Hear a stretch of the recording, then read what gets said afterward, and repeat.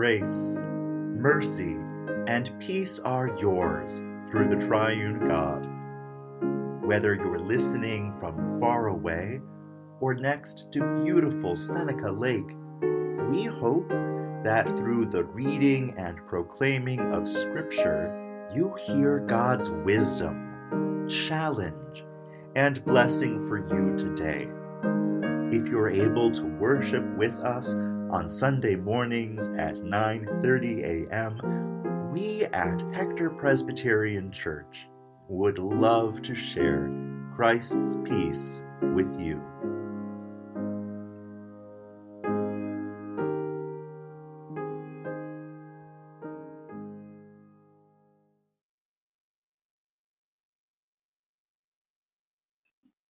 As we prepare to hear the word, let us pray.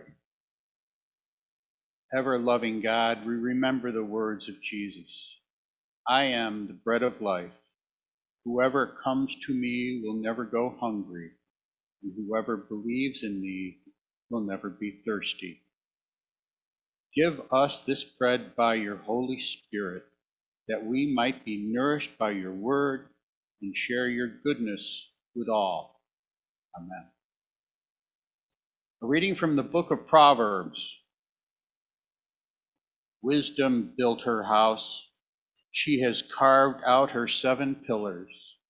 She slaughtered her animals, mixed her wine, and set her table. She sends out her female servants. She issues an invitation from the top of the city heights. Whoever is naive, turn aside here.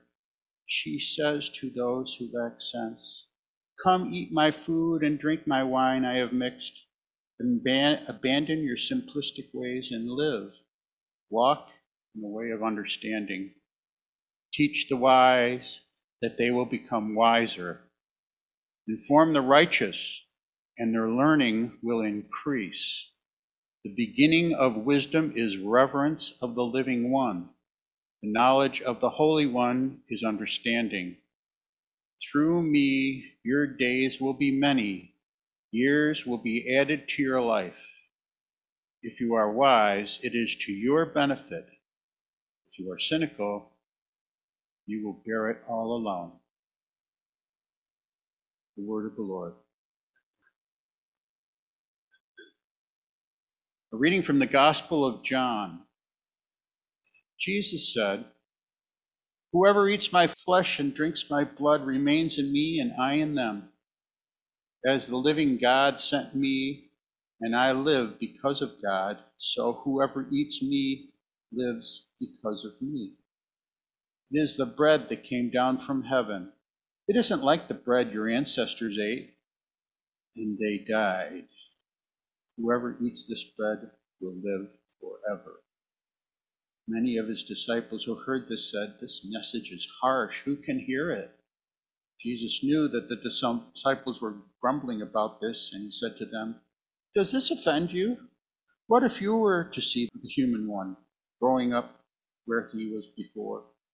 The Spirit is the one who gives life, and the flesh doesn't help at all. The words I have spoken to you are spirit and life, yet some of you don't believe. Jesus knew from the beginning who wouldn't believe and the one who would betray him. Jesus said, for this reason, I said to you that none of you can come to me unless Abba God enables them to do so. At this, many of his disciples turned away and no longer accompanied him. Jesus asked the 12, do you also want to leave? Simon Peter answered, Lord, where would we go? You have the words of eternal life. We believe and know that you are God's Holy One. The word of the Lord.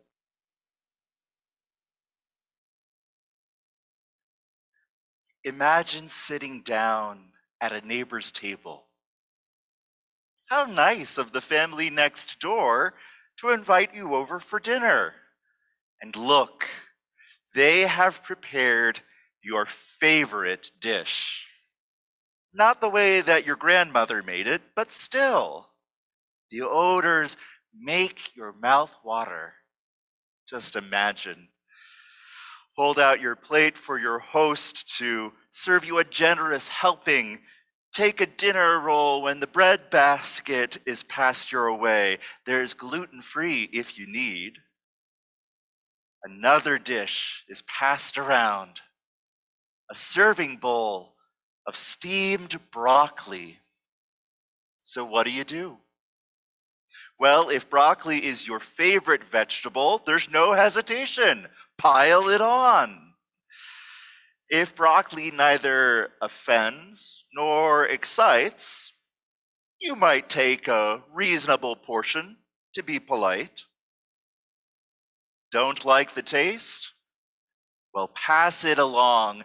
Presumably you are an adult, and one of the advertised perks of adulthood is vegetable self-determination. George Bush Sr. didn't care for broccoli, neither do you.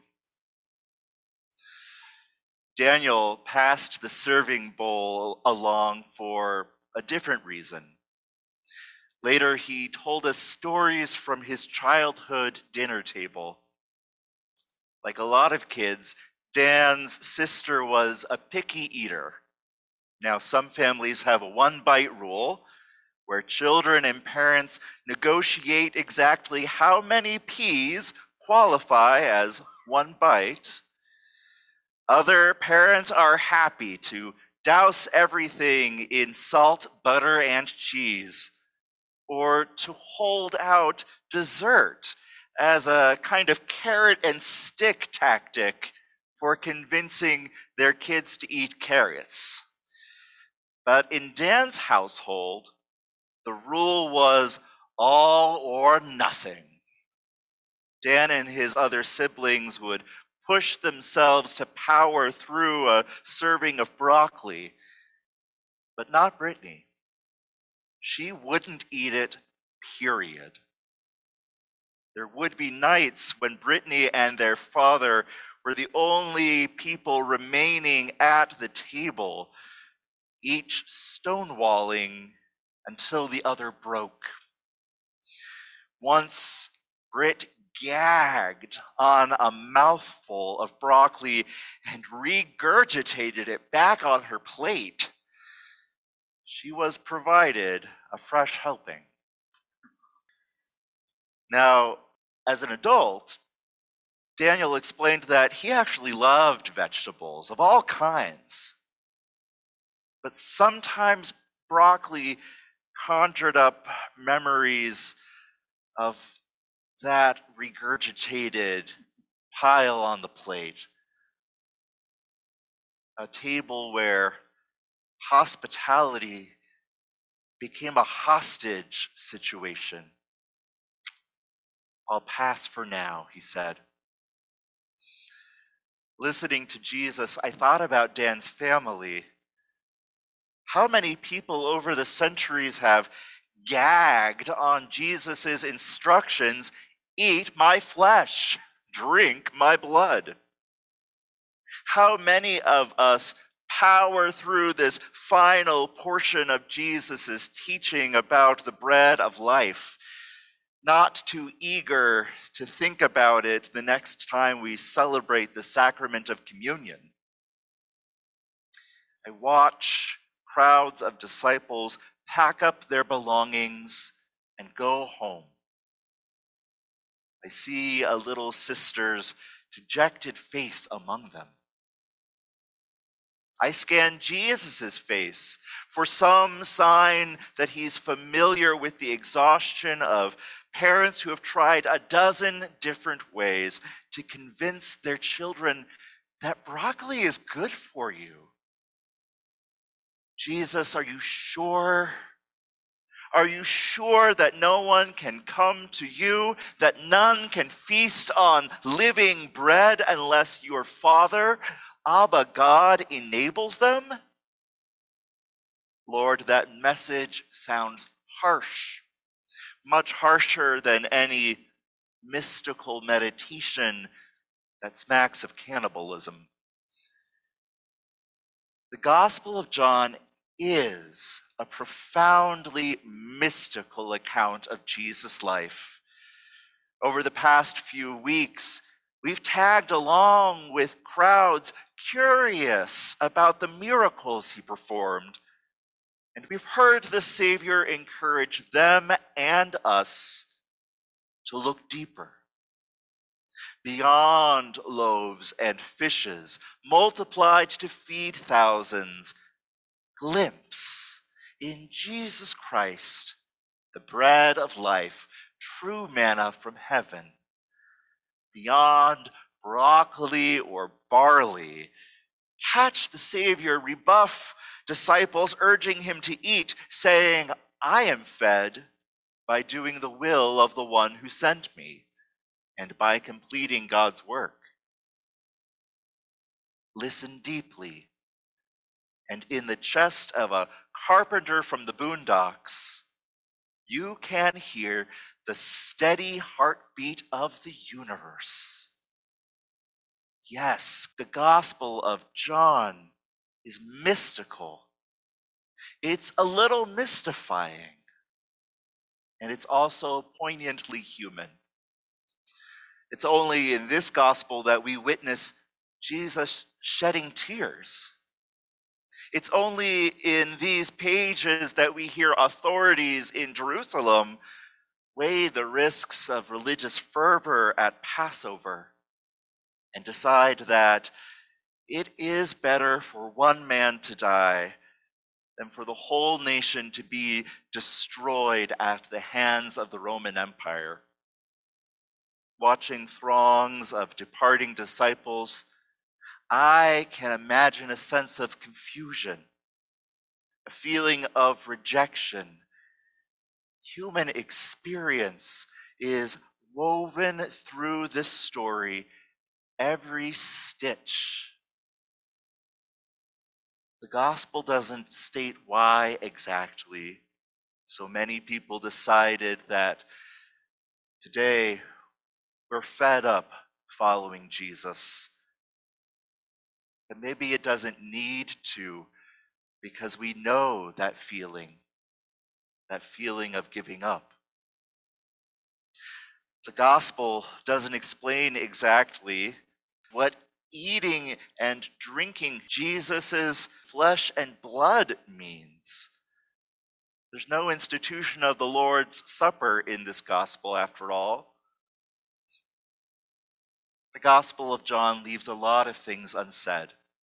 But here's what it does say. It says that the Word became flesh.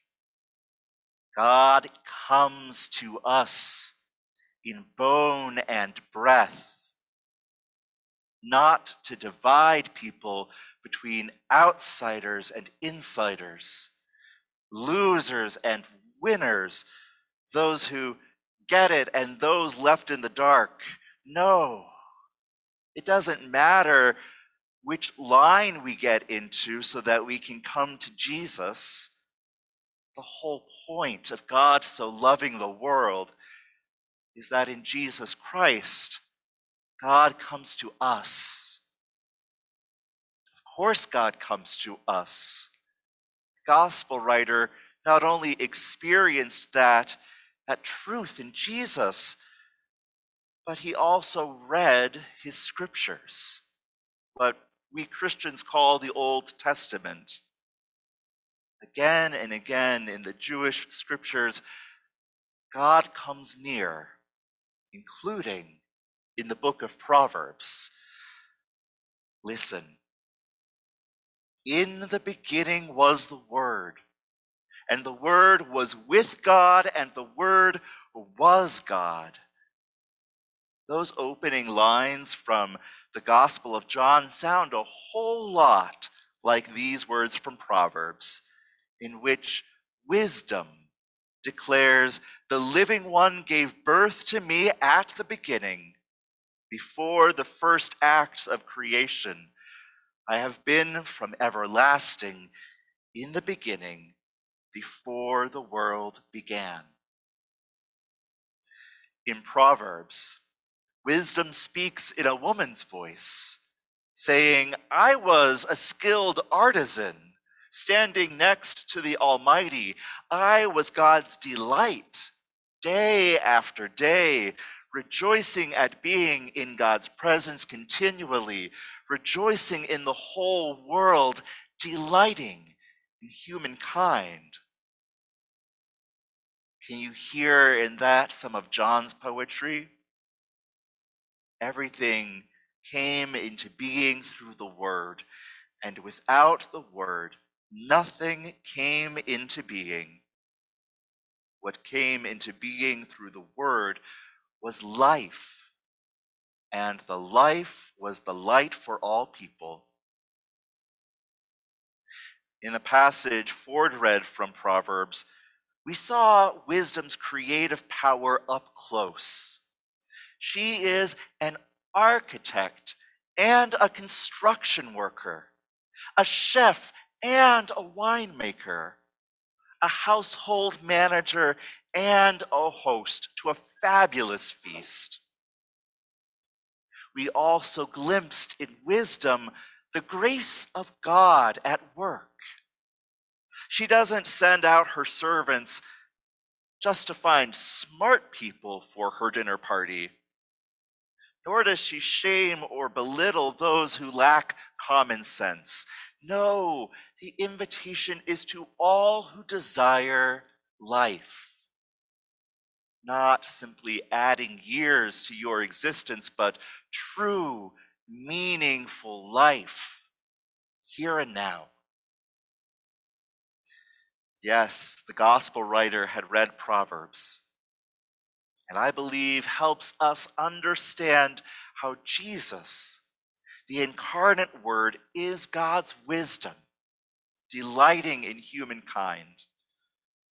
God can't wait for us to realize how loved we are, and so wisdom enters the womb, and the Word grows up human, so that all of us with hungry hearts might feast at that banquet of being truly alive. Now, wisdom knows how to throw a party. She is offering good barbecue and great wine to her guests. Sounds a lot more appetizing to me than Jesus' images of flesh and blood. But consider with me the metaphor of eating. What does eating wisdom's food mean if not learning? Just to take your seat at the table is to stop business as usual.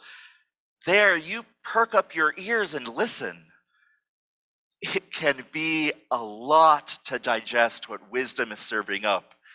So just like at any party, you'd get up and move around. Digesting.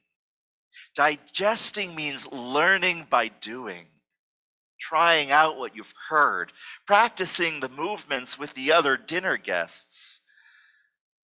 Remember what Jesus said to those disciples, the ones who wanted him to eat something?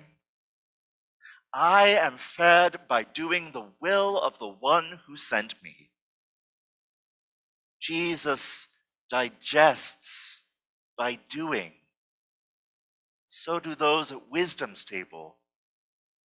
So do we.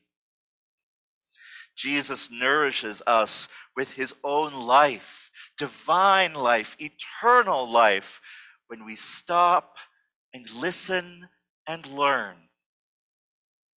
When we learn by doing, practicing with other disciples the ways of wisdom. Friends, what do you want to practice in this community of disciples?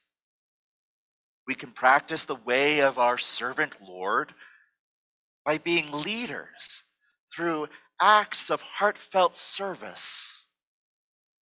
We might welcome children with a fixed-up playground. We can, with Jesus, let ourselves feel real grief and anger. We can help each other let go and trust that the Spirit will take care of us. And of course, Of course, we are made partners in Christ's ministry of healing. Naturally, that includes making thoughtful decisions about how to behave when our county counts new COVID cases in the double digits. But healing is more than that. Healing also asks about wholeness. Together, the Hector Church can show love to our whole community, showing up for grieving neighbors, hopeless neighbors, hungry neighbors. You know what? I think that we are more than wisdom's dinner guests. I think that we are part of her household, residents of God's house, the one that has many rooms. Wisdom sends us out to the highways and byways with her other servants to spread the word about the party happening at the house with 7 pillars. Come and learn the ways of life with us. That's our invitation. Here's who we are trying to be. That's our witness. How are we doing so far? That is walking humbly with our God. I think about this time that I've shared with you over the past 3 years, time spent on the highways and byways, mostly 414, reaching out to our neighbors. After I take my leave of your camaraderie, your good company, you might even reach out and say to our non-church-going neighbors, we recognize how you walk in the ways of wisdom. Would you walk with us? Would you even help us interview candidates applying to be our next pastor? Why not? A century before the word took up residence in Nazareth, a Jewish poet, probably in Egypt, composed an ode to God's wisdom. Nestled in those lines is a description of our intimate relationship with God. Listen. Generation after generation, she enters souls and shapes them into God's friends and prophets. For God loves nothing so much as people who make their home with wisdom. Folks, Christ Jesus, wisdom and word, has come to make a home with us. He is the bread of life, broken in love and friendship. He sends us out, members of wisdom's household, prophets to our neighbors, sharing how sweet the bread of heaven truly is. Friends, let your footsteps follow in wisdom's gracious path. And for this grace that guides and grounds us, let us give all glory and all gratitude to God, creator of the sun and soil, Christ, the bread of life, Spirit, who bids us come and dine. Amen.